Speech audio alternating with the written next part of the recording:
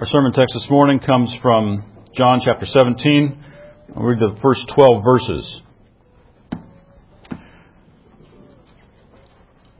Jesus spoke these words, lifted up his eyes to heaven, and he said, Father, the hour has come. Glorify your Son, that your Son also may glorify you. As you have given him authority over all flesh, that he should give eternal life to as many as you have given him. And this is eternal life, that they may know you, the only true God, and Jesus Christ, whom you have sent. I have glorified you on the earth. I have finished the work that you have given me to do. And now, O Father, glorify me together with yourself, with the glory which I had with you before the world was. I have manifested your name to the men whom you have given me out of the world. They were yours. You gave them to me, and they have kept your word. Now they have known that all things which you have given me are from you. For I have given to them the words which you have given me, and they have received them, and have known surely that I came forth from you, and they have believed that you sent me. I pray for them. I do not pray for the world, but for those whom you have given me, for they are yours. And all mine are yours, and yours are mine. And I am glorified in them. Now I am no longer in the world, but these are in the world. And I come to you, Holy Father. Keep through your name those whom you have given me, that they may be one as we are. When I was with them in the world, I kept them in your name. Those whom you have given me I have kept, and none of them is lost, except the son of perdition, that the Scripture might be fulfilled. And now, dear Heavenly Father, we receive this your word with thanksgiving, and as we take it up, we ask you to open our hearts that we may hear you speaking to us. Give us grace to believe your word, adding faith to faith. Teach our minds with its truth, conform our wills to its commands, assure our hearts with its comfort, awaken us to its warnings, and this for the glory of your Son, our Savior, Jesus Christ, and for the health of his church. Amen. You may be seated. What is God saying to us out of John 17? This is an amazing chapter. And I want to think about it in terms of watching a movie at home on your DVD player. I like the movies that come with a commentary track. I watch it one time as the movie, and then a lot of times I'll watch it the second time, and you hear the director and the writer talking about, in this scene we put the bad guy in this red booth to show how angry he is in the restaurant, right by the front window. And the light outside is blinking on his face. So you have this red on his face, shows how angry he is. And then the guy across from him, he's sitting there in that blue shirt. He's playing with the ice in his glass. He's so cool, and he's calming things down. And, they're doing all these things in the movie, and you go, oh, yeah, that's interesting. I like to see what's going on behind the scenes. Well, John 17 is something like that. We see what's going on behind the scenes when we hear the Son talking to the Father about what they've been up to this whole time and what they're about to do and what they're going to do. And it is an amazing kind of insight into the eternal counsels of God. What an astonishing thing to see. John 17 is something like the director's commentary on the life of Jesus. And more than that, it's like a commentary on life, the universe, and everything. Because John 17, we hear this conversation between the Father and the Son, the two persons of the eternal Trinity. They're in a dialogue about the eternal counsels of God. So I want us to think about the Trinity, because the Trinity, Father, Son, and Spirit, is really the engine of all life, of all creation, of everything that goes on. Now, a lot of times when we think about the Trinity, we kind of go, okay, this will be boring. You look at it's just a doctrine. It's what separates us from the cults. It's what separates us from the Jews and from Islam. Okay, they don't have this down right, and we do. And you look at things like the Athanasian Creed. When's the last time you spent some time with the Athanasian Creed from about the year 500? It starts to sound like trigonometry. Whoever will be saved, before all things it's necessary that he hold the Catholic faith, which faith, except everyone do keep whole and undefiled, without doubt he shall perish everlastingly.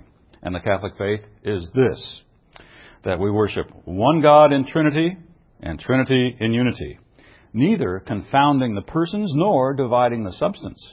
For there is one person of the Father, another of the Son, and another of the Holy Spirit. But the Godhead of the Father, of the Son, and of the Holy Spirit is all one, the glory equal, the majesty co-eternal, Such as the Father is, such is the Son, and such is the Holy Spirit. The Father uncreated, the Son uncreated, and the Holy Spirit uncreated. The Father incomprehensible, the Son incomprehensible, and the Holy Spirit incomprehensible. The Father eternal, the Son eternal, and the Holy Spirit eternal. And yet, they are not three eternals, but one eternal. And also there are not three uncreated nor three incomprehensible, but one uncreated and one incomprehensible. So likewise the Father is almighty, the Son is almighty, and the Holy Spirit almighty, and yet there are not three almighties, but one almighty. Well, you get the point. On and on it goes. And you're taking notes in the back of the class, and you say, okay, I get it. Now, there are very good reasons for this kind of creed, and that creed came out of a time in the church when they needed to say these things because there were people who weren't saying them. And so, good, amen. We need to keep the Athanasian Creed and not drift away from it. And we need to keep a robust doctrine of the Trinity, but it's not don't think about the Trinity as a doctrine, because it is a dynamic and living reality. And it is the force, it's the dynamic that makes all life and everything possible. The Trinity is not just a set of definitions or kind of a cool power doctrine so that we don't get confused with cults in Judaism and Islam. The doctrine of the Trinity actually becomes a dear consolation to us. You think of all life and all being and everything that God has given us in terms of an outgrowth of the love of the Father for the Son, and the love of the Son for the Father, and the way that the Father gives all things to the Son, and the way that the Son receives them from the Father and renders them back to Him in all obedience, and the mutual glorification. This dynamic is what's going on. And we will see how our part actually derives from the nature and free choices of this triune God. For instance, consider the question, what is the gospel? If I were to ask the normal Christian on the street, can you explain the gospel to me? Many would say John 3:16. God has loved the world, and because God loved the world, He gave His Son. And then whoever believes in the Son will have everlasting life. Now that's good. I want you to believe that, and that's true. But that is the gospel from kind of the world's perspective. It's about the world, and it's about God's love for the world. John 3:16 gospel. There's another way to look at the gospel, and that's John 3:35.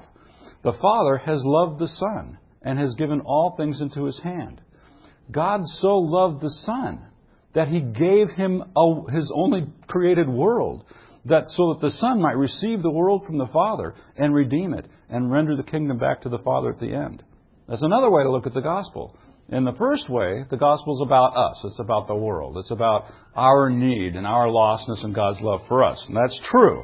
I don't want to lose that or forget that. People say, you mean you don't believe John 3? Yes. But God also gave us John 3:35. And this, I think, is even more fundamental because before there was creation, let's say God decided not to create the world. He didn't have to. It was a free choice. But would God always have loved the Son? Would the Father always have loved the Son and always been glorifying the Son and always been giving Him all things? Would the Son always be rendering glory to the Father and always be receiving from the Father? Yes. That is even more fundamental to the nature of reality. And so there's two sides, at least two perspectives to the gospel. In John 17, let's confess here, it's deep. Okay, we're only going to touch on a few things. Don't pretend that you're going to know about John 17 from what I say today. But I do want to point this out because the John 3:35 gospel is unlimited by time. The Father has always loved the Son. And in the relationship of the Trinity, the Father has always been giving Himself to the Son and always glorified the Son. And the Son has always received from the Father and given back to the Father and glorified the Father. So this is not a doctrine about the Trinity that we need to make these affirmations and these denials and make sure that we get it all checked off correctly. It is that, but it's a lot more. It is the nature and foundation and ground of all reality. It's about the dynamic of eternal love and self-giving and mutual glorification of the three persons of the Godhead. And John's Gospel stands apart from the other Gospels in the way that John treats these things. And we're only going to treat a tiny fraction of what there is to say about this today. There are thick books in small print about distinctive characteristics of John's Gospel. His emphasis on the temple and Jesus' long discourses with the Jew and the way John pairs word and sign. And perhaps more than any other distinctive, John teaches the things that we learn nowhere else about the dynamic of the Trinity. in the way he talks about the Father and the Son. Just think about some of those things. I went through and picked a few of them out. This tells us about what's going on between the Father and the Son, whether we're there or not. Okay? The Father loves the Son and has given all things into His hand. We've already touched that one. But how about this one? Jesus says, all that the Father gives me will come to me, and whoever comes to me I will never cast out. What's that tell us about the Father and the Son? The Father is giving things to the Son. And then how the Father relates to the Son and the Son to the Father. Jesus says, I do nothing on my own authority, but I speak just as the Father has taught me. The Father gives to the Son, the Father teaches to the Son, and the Son does nothing on His own authority. The Father loves the Son and shows Him all that He Himself is doing. Jesus says the Father is showing me what He is doing, and I'm doing what He has given me to do. Jesus says, for as the Father raises the dead and gives them life, so also the Son gives life to whom He will. It's the Father first who raises the dead and gives them life, and so also the Son, in obedience, raises and gives life to whom He will. Then here's one. The Father judges no one, but has given all judgment to the Son. That's kind of a surprising mystery, but there's the Son who has entered into the incarnation, who has entered into life, and He is the one who's given judgment. That's worth pondering. I'm not sure I can explain about how that works. The Father has life in Himself, so He has granted the Son also to have life in Himself. Now we're right on the edge of mystery. The Son uncreated, the Son co-eternal, but the Son's life derives from the Father. We talk about the begotten, that it's unique to the Son to be begotten of the Father. And here's where it says the Father has life in Himself, and He has granted to the Son to have life in Himself. How does that relationship work? We are standing at the edge. I mean, John shows us stuff that I'm not sure we need to know, but it's an amazing kind of an insight into what the relationship is between the Father, Son, and Spirit, God of all the universe forever. Then, of course, the way that we relate to the Son and thereby to the Father is all bound up in the Trinity. Whoever believes in the Son has eternal life. Whoever does not obey the Son shall not see life, but the wrath of God remains on him. We relate to the Father either in wrath or through belief in the Son. And it's the Father and the Son that determine our destiny. Jesus says, this is the will of my Father, that everyone who looks on the Son and believes in Him should have eternal life, and I will raise him up on the last day. So there's Christ doing what the will of the Father is, receiving the belief of those whom the Father has given Him, and then raising them up on the last day. So it's the Father and the Son involved in our resurrection and our ultimate glorification. Jesus says, if anyone loves me, he'll keep my word, and my Father will love him, and we will come to him and make our home with him. So it's belief in the Son that allows us not to experience the wrath of God, but to experience the communion and fellowship and dwelling, the closeness of God. He's going to come to us and dwell with us. No one comes to the Father through me, except through me. If you had known me, you would have known my Father also. There is an exclusion factor here. And this is what separates us from the Jews and from Islam. That Jesus says, whoever hates me hates my Father also.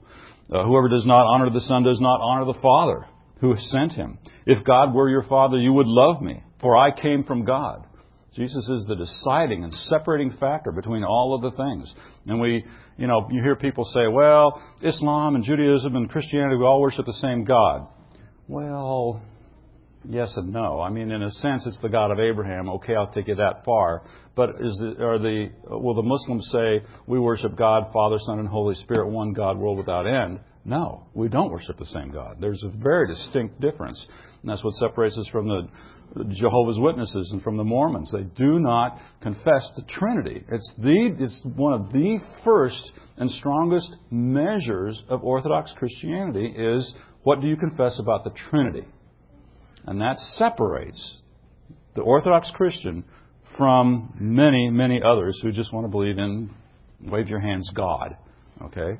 We don't believe in a wave your hands God. We believe in a very specific God who is revealed, God who has spoken to us many ways and many times through times, but now He has spoken to us through His Son. And it is His desire to glorify His Son that's behind everything that's going on. So I want us to think about this. This has been an idea that has really taken a hold of me, or I've seen this more clearly in the last couple of years, and I'm just starting to see everything in terms of the Trinity. And, your personality, missions, everything that happens because of what's going on in the dynamic relationship of the Trinity, and how that story is playing out, how the Father is going to glorify the Son in world missions. And He's going to give the whole world to Jesus. And He's going to give them to them nation by nation, and person by person, and country by country, and that's going to glorify the Son. And the Father wants to do that, and that's missions. And, everything works out in terms of the Trinity. So let's look at a few things here, just to get us started, in John 17. We look concerning the Father, that we take confidence in Christ. It's printed out for you here. You can follow this. I'm finally here to the outline. That was my introduction. Concerning the Father, we take confidence in Christ's oneness with the Father, because the Father has determined all things perfectly, and He will glorify His Son. Okay, we can take confidence in that. It's a great measure of confidence that we can take from that. And we can take encouragement concerning the Son, because the Son has perfectly submitted to the Father, and the Son has accomplished everything perfectly, and He will glorify the Father. And that's true. That's going to happen. We take great encouragement from that. And then concerning the work of the Spirit in the church, we take comfort in Christ's power in the church, because the Spirit is working all things perfectly, and He will certainly bring all the elect to glory. So those are kind of the 3 points that I want to look at, and then we'll scan through all 12 verses 3 times, picking out what it says about the Father, what it says concerning the Son, and what it says about the work of the Spirit in the church, and how those work. So first, concerning the Father. We take confidence in Christ's oneness with the Father. The Father has determined all things perfectly, and He certainly will glorify the Son. So if you scan through these verses, just for what they tell us about the Father, we see things like this. The Father glorifies the Son. The Father gives the Son power over all flesh. The Father gives the Son all who are His. They belong to the Father first, and the Father gives them to the Son. The Father appointed work on earth for the Son to do. The Father shared glory with the Son before the world. The Father sent the Son into the world, and the Father is one with the Son. Now we take confidence in Christ's oneness with the Father. The Father has determined all things perfectly. He will certainly glorify the Son.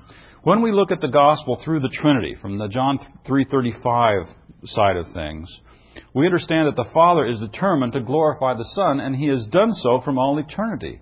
The act of creation itself is part of God's contrivance to glorify the Son. The Father loves the Son, and He wants to glorify Him. And He says, how can I glorify my Son? I know. I'm going to create a universe. And I will give this universe to my Son. And it will be His glory. And the Son says, I will receive it from you, and I will glorify it, and I will return it to you. So God makes the universe, and the Son receives it from the Father, and He rules it as the Father tells Him. And since creation falls through the sin of man, now we actually get a surprise extra kind of glory for the Son. We get a little speculative here, but there are theologians who will say, just imagine if the creation had not fallen and there had been no bride to redeem for the Son, would creation still have been the bride for Christ? I think the Father still wants to glorify the Son, and you could probably still think of creation as Christ's bride in some sense. And there might even have been, we're on very speculative terms here, there might even have been an incarnation. The Son may even have taken on flesh in order to glorify creation and render it back to the Father. I don't know how that would have worked, and the Bible doesn't say, but it's not necessarily excluded. I think that this is a possibility. But it goes back to the idea that the Father has been determined to glorify His Son, and the way He wants to do that is to give Him a creation. He gives Him a universe. And He says, I'm going to give this to my Son, and He is going to redeem it and rule it. whatever is necessary. If the Son had not needed to redeem this fallen universe, how would we know about the mercy of God? Mercy requires somebody to show mercy too. If there had not been a fallen universe, we wouldn't know about God's mercy. So it's a unique glory for the Son to redeem sinful man. The angels in heaven, who have always enjoyed God's presence and given His glory and celebrated Him in His holiness and His power and His goodness, there's something that they lack because they don't know His mercy and His forgiveness and His long-suffering and His patience that only a sinner like me can enjoy. There is a revelation of the character of God that you hate to say it requires a fallen world, but the fallen world shows an aspect of God's character that would never have been known. There's a new and special and extra glory that comes to Christ because you're a sinner. A lot of people, when they read the catechism, they say, what is the chief end of man? And we read that man's chief end is to glorify God and enjoy Him forever. Boy, that isn't a load to carry. You've got to glorify God. Are you going to glorify God? You've got to glorify Him in your job. Wow, I don't know, I'm very good at my job. You've got to glorify Him in your family. Woo! Have you seen some of the broken relationships in my family? You've got to glorify Him in everything. You've got to glorify God. How can I glorify God? A God of glory. I'm a sinner. I'm supposed to glorify God. How do I glorify Him? You glorify Him because Christ redeemed you. Okay? You are the object of God's mercy. And it is Christ's special glory to show mercy to you. That glorifies God. And Christ receives glory for redeeming sinful humanity. And whether or not you've got your family together and got your job together and got all the things in your life, all the relationships healed and everything is just right. Oh, there goes my kid. Or, it's like the pressure's on and I've got to glorify God by what?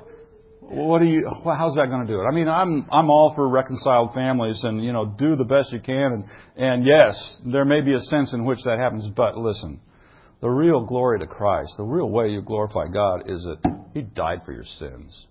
That is Christ's glory above all.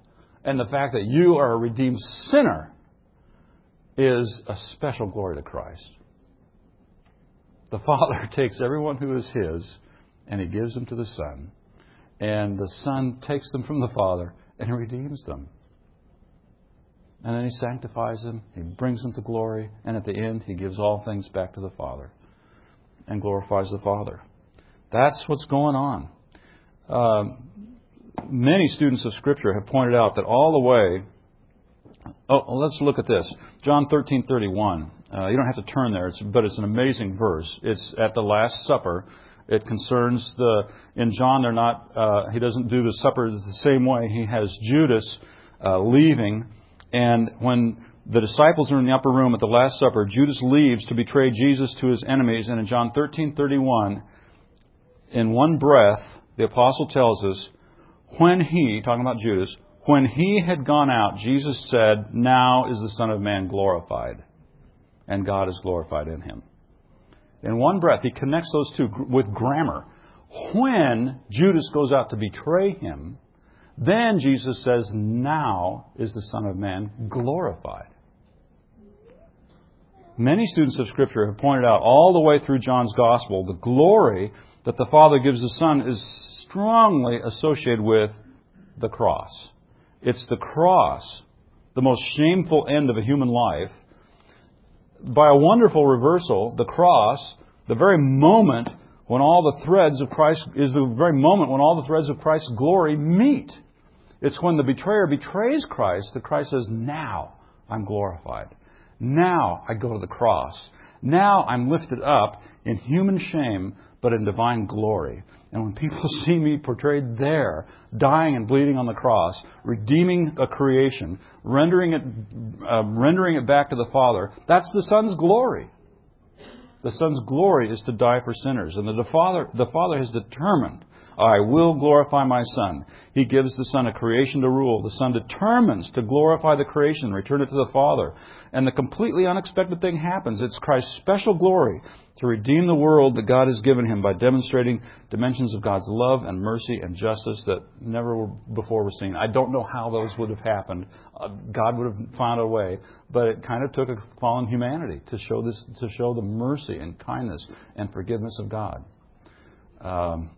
We're at the edge of mystery here. But God so loved the world that He gave His Son, that everyone who believes in Him would have everlasting life. But even more wonderfully, the Father so loved the Son that He gave Him His only created universe, so that the Son might redeem it and rule it and glorify it. And then comes the end, when Christ delivers the kingdom to God the Father after destroying every rule and every authority and every power. So we take confidence in Christ's oneness with the Father, because the Father has determined all things perfectly, and He's determined to glorify His Son. So that's the Father side of things. We look at part 2 here. We take encouragement in the Son, in the Christ's submission to the Father. The Son has accomplished all things perfectly, and He will certainly glorify the Father in doing this. And if we scan these verses just for what they tell us about the Son, we see kind of the other half of many of the verses we've looked at already. But we see things like the Son is glorified by the Father. The Son glorifies the Father. The Son has power over all flesh. The Son gives eternal life to those He receives from the Father. The Father gives them to the Son, and the Son gives eternal life to them. The Son is sent by the Father. The Son does the work the Father has given Him. The Son has shared glory with the Father before the world. The Son manifests the Father to the world, and then the Son returns to the Father. Now this whole thing, this is kind of the gospel in short. We take encouragement in Christ's submission to the Father because the Son has accomplished everything perfectly. Everything that the Father gave the Son, everything the Father sent the Son, the Father gave the Son things to do, and the Son did them all, and now He's ready to return to the Father. We take encouragement from that fact. This is the heart of our faith. Christ has fully satisfied the Father in every way. We usually think of this in terms of our redemption, that Christ has fully satisfied the Father's justice on the cross in every way. But that's a big part of it, no doubt. But it's everything that the Son has done. Is there anything that the Son was supposed to do that He didn't do? Is there anything the Father gave the Son to do that He did almost but not quite? Is there anything that the Father gave the Son to do and He said, well, that was a little bit wrong, but I'll let it, No. Everything that the Father has given the Son to do, every one that the Father has given the Son to redeem, every part of the Father's perfect will for the Son has accomplished. Oh, that's encouraging. That's encouraging. If it depended on me, we wouldn't get there. But the Son has done it. Now, some Christians become discouraged because they worry that they have disappointed God. They've been disobedient and careless and unfaithful. And, you think, okay, I'm done with that, and I'm not going to do that anymore, and I'm not going to lose my temper, and I'm not going to do these things, and I repent, and I'm done with that. God, help me. But then, guess what? You did it again. And I tell you, God must be done with me by now. Well, if it depended on you, okay, that's the bad news part of it. Yeah, okay, duh, you're a sinner. You're not going to satisfy God, and you will not keep Him happy. People look at have you ever played one of these egg and spoon races at the picnic, where you've got a team and they've got a spoon and they put an egg on it, and you're supposed to run down to the other end of the line and hand it all to the next guy, and then he runs back and hands it to this guy, and you run back and forth, and the first team to finish without dropping the egg wins, but once you drop the egg, you're out. Many people look at the Christian life this way. There's two people on the team. Jesus, who did the first part, got you a great big lead and carried the eggs perfectly, and he hands it to you, and now you've got to finish. And if you don't make it, you're going to disappoint God. And he almost made it. He could have made it, but somebody, you didn't. You're out. No, that's wrong. That's not the way it is. There's one person on your team, and it's not you. Jesus did it all. He carried the spoon, and you're just cheering because He completely satisfied the Father in every way. And you don't have to carry it. You drop it anyway. It's not going to be any good. The Son has perfectly satisfied the Father in every way. Everything the Father gave Him to do, He did. God is fully pleased. He's completely satisfied with all that the Son has done. And Jesus didn't miss anything. God does not look at Jesus on the cross and say, well, pretty good. But I will wait and see how Mike or Ellen or Jeff, and how they do on the rest of it. Okay? Jesus got you this far. Now, will you be faithful? Oh, don't tell me that's it. That's not the gospel. That's horrible. The gospel is Jesus did it. It's finished. And His glory is to redeem the likes of you. Because you can't carry that egg on that spoon, and you can't finish the course the way you would like to. And we take encouragement in Christ's submission to the Father. The Son has accomplished all things perfectly, and He is going to glorify the Father. And the glory of the Son is to save sinners. The Son of Man came to seek and save that which is lost. The healthy, they don't need a physician. But He came for you. And that's the good news of the gospel, is that He came for you. And He is glorified because you are a sinner. And He saved you. And this shows a love and the mercy of God. If you didn't need saving, if you were good, if you were able to carry the egg on the spoon, then what glory would that be to Christ? But He's saving you because you need it. And He loves you. And this is what the Father has given Him to do. And He did it perfectly and finally and completely. And there's nothing left. And so we live in response to that. The glory of the Son is to save sinners. Now I need to live right, and I need to respond to that. But if I think that pleasing the Father depends on my record here, then I need to get it all right. That way is misery. That way is doubt. That way is discouragement. Well, we take encouragement because the Son has fully satisfied the Father in every way. There's nothing that the Son was supposed to do that He didn't do. And He fully accomplished our redemption. Any questions on that? I don't want you guys to miss this one at all. I want to start. I've got plenty of time. I don't have to be anywhere until 5 o'clock. And that is what we need to remember. I mean, what a gift. What a great thing. This is Christ's glory. You glorify God in Christ not by being good, but by being a helpless sinner whom Christ has saved. That is Christ's glory. You're not going to add to His glory by feats of personal holiness or accomplishment or the way you've got your family or the way you do your work or the way... None of those things add to the glory of Christ, because the glory of Christ is fully expressed in His dying for sinners. Judas goes out to betray Him, and Jesus says, now I'm glorified. Okay. We take encouragement from Christ's submission to the Father. The Son has accomplished all things perfectly, and He certainly will glorify the Father. Now, concerning the Spirit, we take comfort in Christ's power in the church. It doesn't talk about the Spirit here directly, but it's the Spirit who works all things perfectly, and He will bring the elect to glory. And so it's the Spirit of Jesus who comes to us. It's the Spirit of Jesus who lives with us.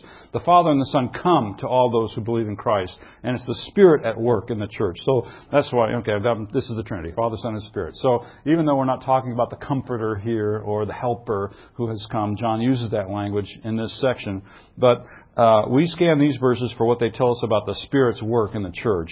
And basically we see things like those who are called belong originally to the Father by His creation. He chose, He selected, He from all eternity elected those whom He would give to His Son. Those who are called belong to the Father. Those who are called are given to the Son for His glory. Those who are called are given eternal life by the Son. Those who are called come to know the Father as the one true God, and Jesus Christ is the one whom the Father sent. Those who are called know the Father's name. Those who are called keep the Father's word. Those who are called know the Father is the source of all the Son has. Those who are called form a community where the Son is glorified. Those who are called become one in a way that is like the oneness of the Father and the Son. I don't get that one at all, but that's what it says. None of those who are called are lost except Judas, the one whom the Scripture foretold.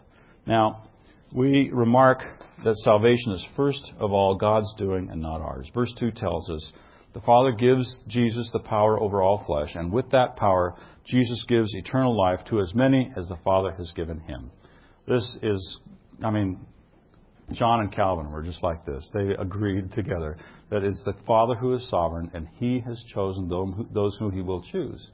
And because it is God's choice, we can take all kinds of encouragement and strength and confidence and comfort from this. If we see the transaction this way, that Jesus is giving eternal life to as many as the Father has given Him, the exchange is between the Father and the Son, and what are we? We're just like currency in this deal. It's like, okay, I've got some money in my pocket, and the money in my pocket doesn't say, go to McDonald's, buy, a meal. The money in my pocket has nothing to do with that. If I choose to go to McDonald's and I make the exchange, it's between me and the clerk at McDonald's, and money's got nothing to do with it. It's along for the ride. In a very important sense, you and I are along for the ride. The Father owned you to begin with. He chose you.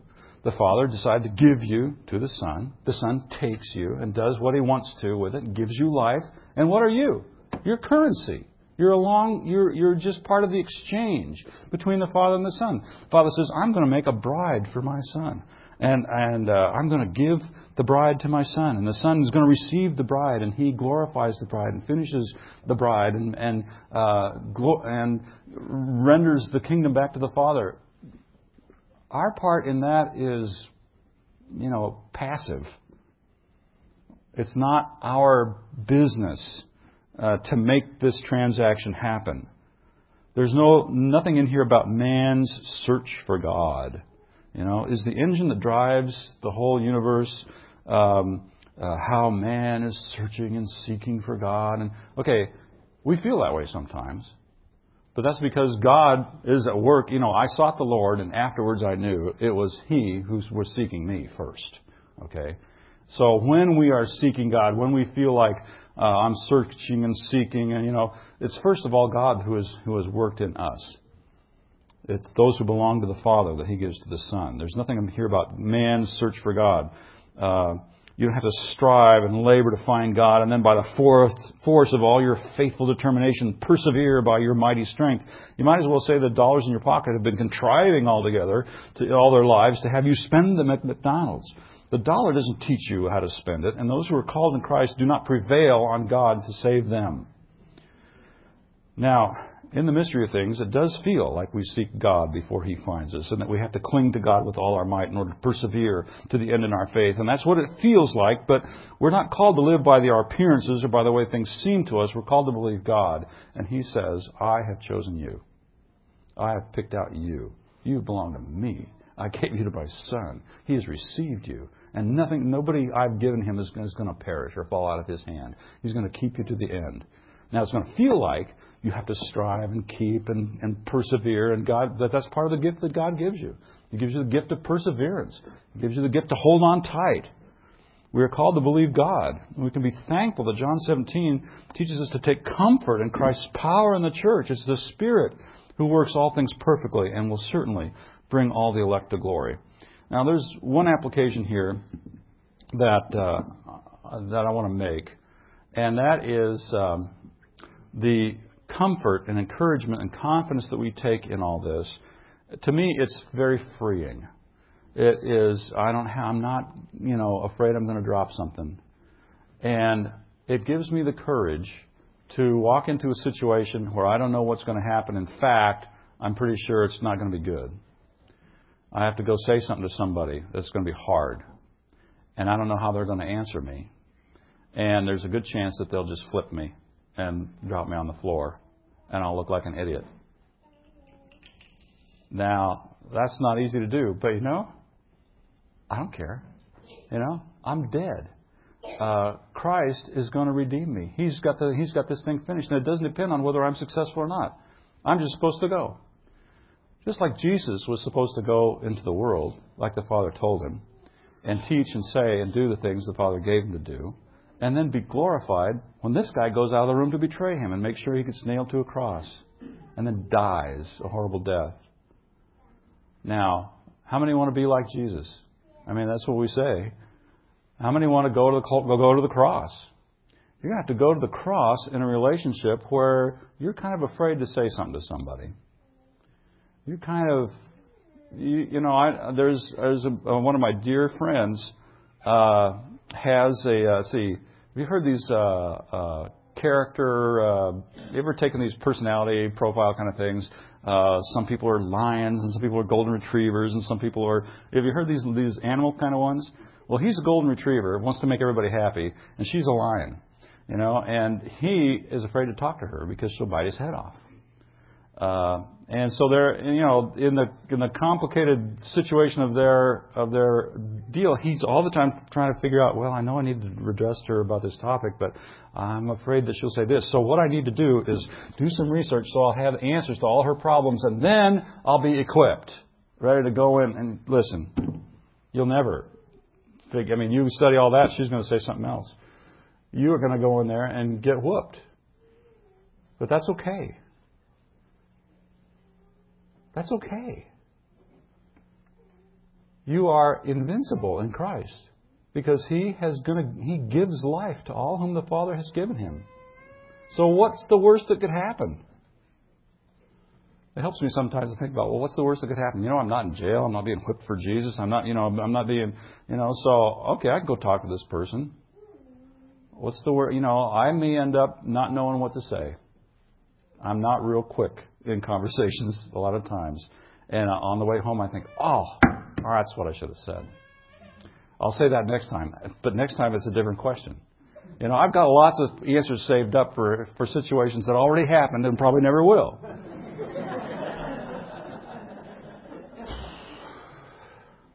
But it's okay. We take confidence in the fact that this is, I take a great relief in knowing that the gospel is not just about God's love for the world, because sometimes I can't see why He would love me. And at some point He's got to give up on this thing, because I don't deserve that kind of love. But that's not what the gospel, that's just one part of the gospel. And that's a nice, wonderful part of the gospel. But the other side is the Father loves the Son, and He has given all things into His hand. And everyone whom the Father has owned and possessed, He's given to the Son. And there's not one that He misses, and not one whom the Son teaches to believe in Him that will be lost. And it's between the Father and the Son, and I'm just currency in the exchange.